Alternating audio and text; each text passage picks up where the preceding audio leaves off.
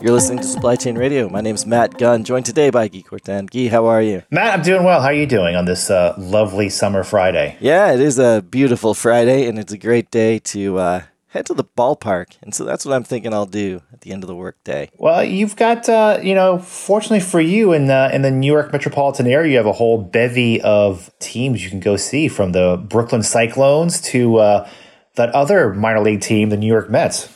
That's right. And one of those two I will be seeing tonight. They are no Yankees, but the Mets have a dear place in the hearts of New Yorkers. Well, as a faithful Boston Red Sox fan, I have little love for either the Mets or the Yankees. But anyways, I won't let that impact our podcast. Yeah, right. 1986 still haunts you. I understand. You had to bring it up, didn't you? Well, it's a different era now. And certainly your team's looking pretty good. But yeah, going to the Mets game, going to see it with a few friends and taking along a brand new baseball cap, which is something that, well, just goes along with the game. Oh, a new baseball cap. Do tell. I mean, why are you not buying one at the ballpark itself? Isn't that where you would get a baseball cap? Usually you do. This one's a little different, though. Made by the menswear brand Todd Snyder, based in New York, and of course, a New Era cap, the official headwear of Major League Baseball, which is based up in Buffalo, New York. This hat's made out of one of the last rolls of raw denim from the legendary Cone Mills in North Carolina. A cotton mill that was formed in 1896 and then unfortunately closed its doors at the end of last year. But it's a different one. It's not out like your typical baseball hat, and it's got a story behind it too. Cone Mills was really one of the first suppliers to Levi's and foundational to what we now consider one of the most American articles of clothing, the blue jeans. So, a different kind of hat, but, I loved it. Everything about it, being a baseball cap, having that team logo on it, but also being made out of a fabric that tells a story over time, and that really you won't be able to find again, at least not from this particular source. Now, let me ask you this, Matt, because I think it's an interesting point when it comes to sort of the history behind the cap itself. You obviously are a denim aficionado, as some of us who have listened or who know you recognize. From your standpoint, though, did you buy this hat because not only did it look cool and it had your representative logo on it, but because of the story behind it?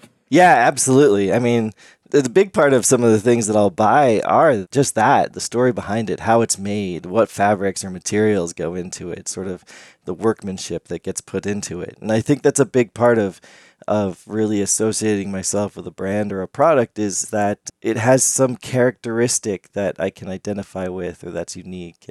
And this is absolutely one of those products that really is, in a couple different ways. So, because that's interesting, because I think it's something I know we've talked about on this podcast, right? But we did that study a while back with YouGov that really talked about the importance of the traceability of the supply chain, how things are produced, are they sustainable? But I think we could also throw in the perspective that you just brought up, which is, hey, people actually want to know the story behind the product, right? People are not just interested in buying a hat for the sake of buying a hat. Maybe they want to understand, where the raw material come from. Is it from this, long-standing denim factory that is now closing shop? Or, was it stitched in the exact same way that they did back in, 1912 when, this hat was worn? I think that's really interesting from a supply chain and supplier standpoint. You mentioned hats, and as you know, and as others might know, I'm also a big hat dork, and I probably have way too many baseball hats for my own good.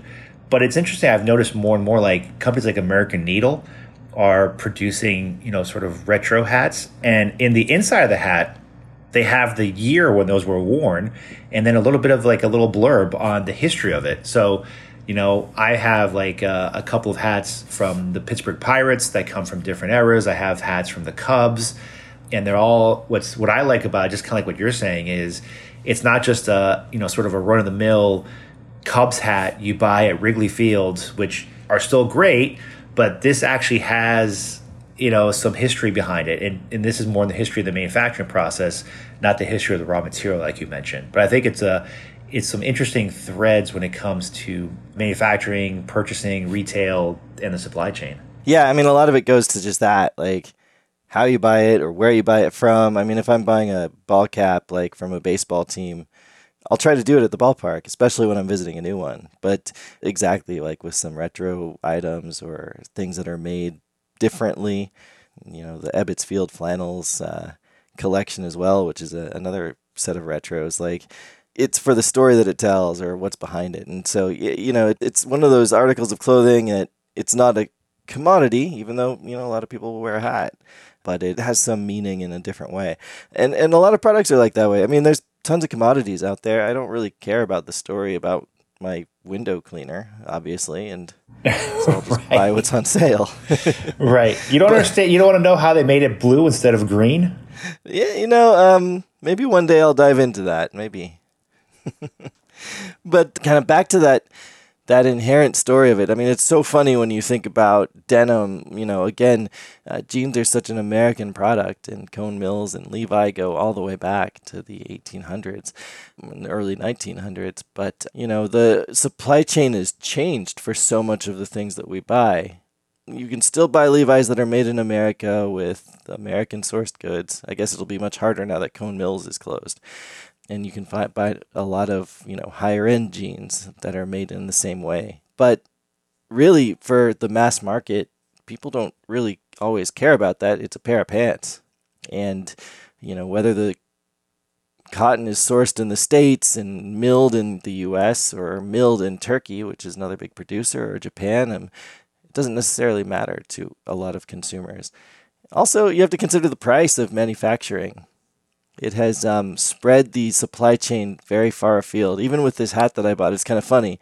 Your typical official MLB hat fitted, the game-worn ones, are made in one of New Era's U.S.-based plants. But really, most of the others, the fashion caps, the oddballs that have retro team logos or minor league team logos or just random brands on them, they're mostly made in China or elsewhere. So it's kind of funny, that's denim that came from one of the last American denim factories got shipped overseas and shipped back, and it's a very long supply chain when you think about it for some product that's so simple. Yeah, it's true, and I think you and I were talking about this off air, but we're seeing this across a number of supply chains, and the automotive one comes to mind. And I think there was a great article in the Wall Street Journal, I think it was about a year ago, when the current administration started rattling their saber about NAFTA and tariffs, and they just showed that just for a simple seat casing and the seats of the car, how many times that product crosses the U.S.-Mexico border to assemble the seat. And you would think, like you said, you would just do that all in one factory. But no, because there's so many different suppliers or so many different touch points with regards to that seat, that it actually literally does cross the border a dozen times before it's actually finished. So I think what you said for the jean stuff is spot on. I guess a question for you, Matt, and sort of tapping into your love for the denim and for jeans, when we look at the jean market today, you mentioned Levi's, that's a great use case and great example, but you look at today, I think there's hundreds of jean manufacturers out there or brands, right?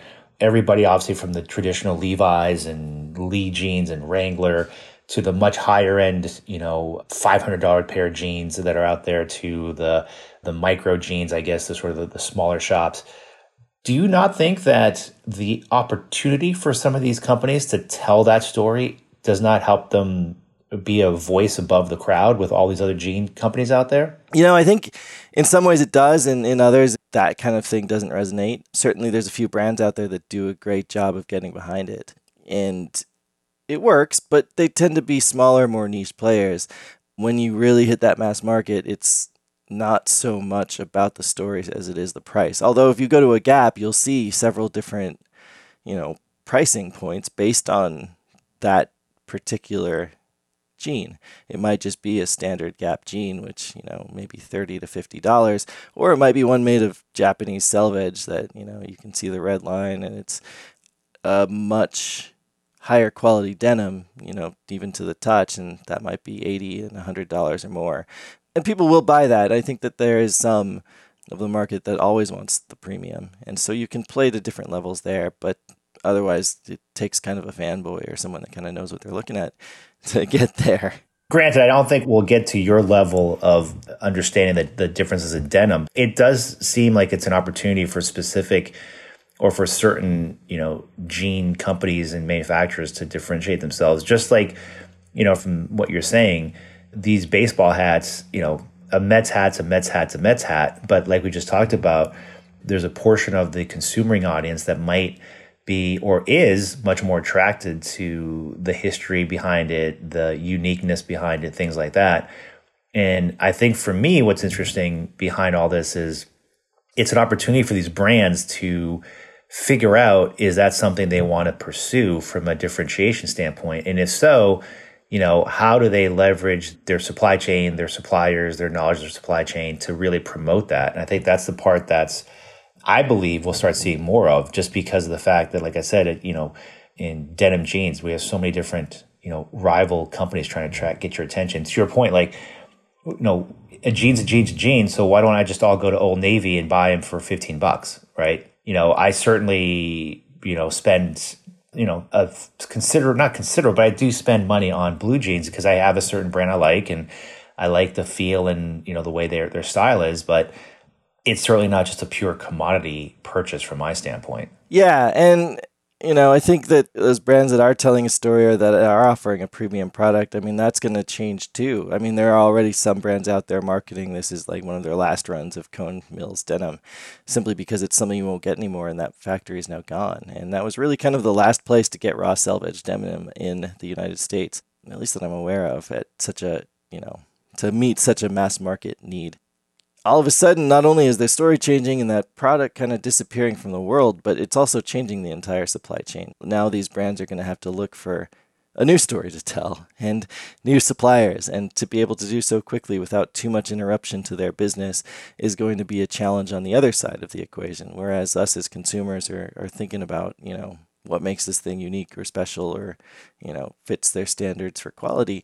Now, all of a sudden, it's these brands that are, well, how can I source something that still quality product that, maybe shortens the supply chain a little, so I'm not shipping rolls of denim from the US to China back to the US, or, crossing multiple borders to get finished.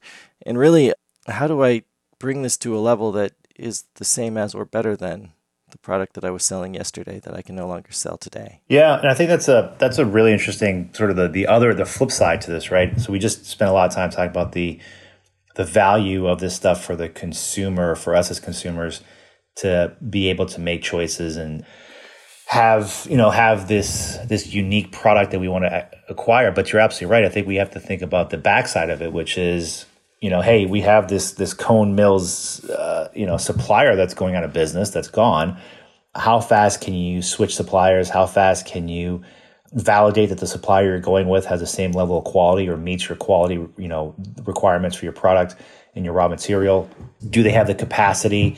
Are they going to be, if you are concerned, with sustainability, are they going to follow certain sustainability guidelines? I know that obviously we work a lot with Levi's around their waterless jeans projects, right? So to reduce the impact on the environment of producing jeans. But, if one of your suppliers doesn't follow or play along, then all your good efforts are sort of put out the window. So I think that's an interesting point, right? It's one of those things, and we've seen it across the board. When you think back to, I think it was the, and I'm gonna butcher this, but the nuclear meltdown in Japan, the Fukushima plant. There you go. I know that there was a lot of impact on supply chains, in particular with Apple, right? Where I think one of their primary, I think it was chip or memory manufacturers, was located within the radius of that fallout, and they had to scramble to find a comparable supplier within a very short period of time and make sure they're up to speed, get them, ramped up, and obviously tie their systems together and figure out what's going on. So I think it's something that, that lesson carries over from this example, I think, to a lot of things we're seeing in the supply chain world, where in the end, and we keep saying this, but I think it's absolutely true. It's that importance of the supplier network and the greater network, because when things like this do happen, it's not as easy as flipping a switch and just saying, oh, well, like you said, I'm just going to go with this denim manufacturer, this raw material denim supplier, because it's denim is denim is denim. Well, you just showed that it's really not, right? There's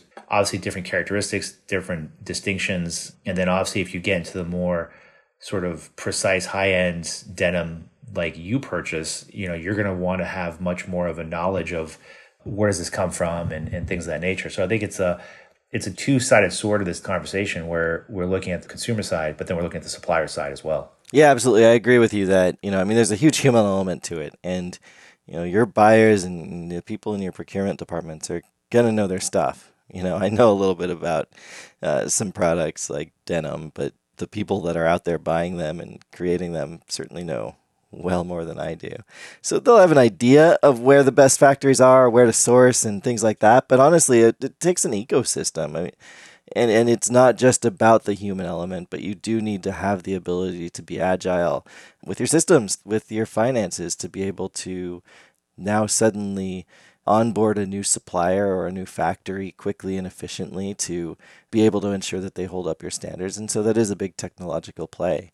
So I think that you're right. There's many layers to it. And I think for the brands that start to move beyond simply just that story, just telling the story and having a good product with, a certain fabric or whatever, I mean, that's great. But what happens tomorrow when that's no longer there? That's when you do have to have that ecosystem in place, that network in place to be able to catch you when you fall and find those advantages that help you continue to stand out with your product or even make your product that much better. There's always some potential, some new opportunity when one door closes. And I think this could be one of those cases where it's very sad to see this mill close, but hopefully it means that there are others that are going to come up and perhaps get the business model right and be sustainable for the long term. Yeah, and I think it's obviously from a textile business in this area, I think we've seen a big transition. I went to college in Worcester, Massachusetts, which used to be a massive textile industry location, just like Lowell and other parts. And, you see what happens and it's tough, but they have to transition and they have to figure out themselves how to change. But then they have to figure out the suppliers or the companies that were there have to, if they go out of business, someone else is going to come and fill their role. And that's the nature of the beast, right? That's the nature of the business we're in. And I think it's across all industries. But I think it's, like you said, one door closes, another opens. And it'll be interesting to see if someone steps in and sort of takes the chance and to fill that gap for a Cone Mills. Because the reality is I think that we're moving, at least in my opinion, and I think the pendulum is moving away from just blindly, as consumers, just blindly purchasing products without thinking about what goes into it and what's the history of it. It doesn't mean that we're going to completely get rid of sort of low cost source locations like the Far East and other locations like that. But I think there's going to be a market carved out, for people like you and myself that I think have let's call a spade, have a little bit of a snobbery to certain products and we're willing to spend the money on it. But we also want to understand and we take pleasure out of knowing, hey, like this baseball hat is made from, last roll of denim from Cone Mills, or, these pair of jeans have a certain history behind them or what have you. And I think that's a really, for retailers and supply chains, I think that's really exciting because it means that there's opportunities to differentiate and to target, sort of micro targets or micro segments within the industry. And it's just not one size fits all, right? We're not all just going to go to the big box retailers and buy our jeans, in standard boot cut, acid wash and just all wear them. It's quite a pair of jeans you own there. And yeah, it's sad to see things change sometimes. And certainly some of us hold on to them harder than others and want things to go the way they were. But I think there's always opportunity to move forward. Guy, I think one thing I'll get from this at least is I will enjoy the baseball game. Win or lose, I've got a pretty cool hat to wear. Well, you got a pretty cool hat to wear, and I'm sure people will be probably more interested in your hat than the actual game on the field. That might be the case. This has been another episode of Supply Chain Radio. Guy, thanks again, as always, for joining me. Matt, it's been a pleasure, and I guess I'd say go Mets, but I don't think they know what to do with that. No, it's just not that year. Thanks for listening. You can find us on iTunes, Spotify, or your favorite podcast network.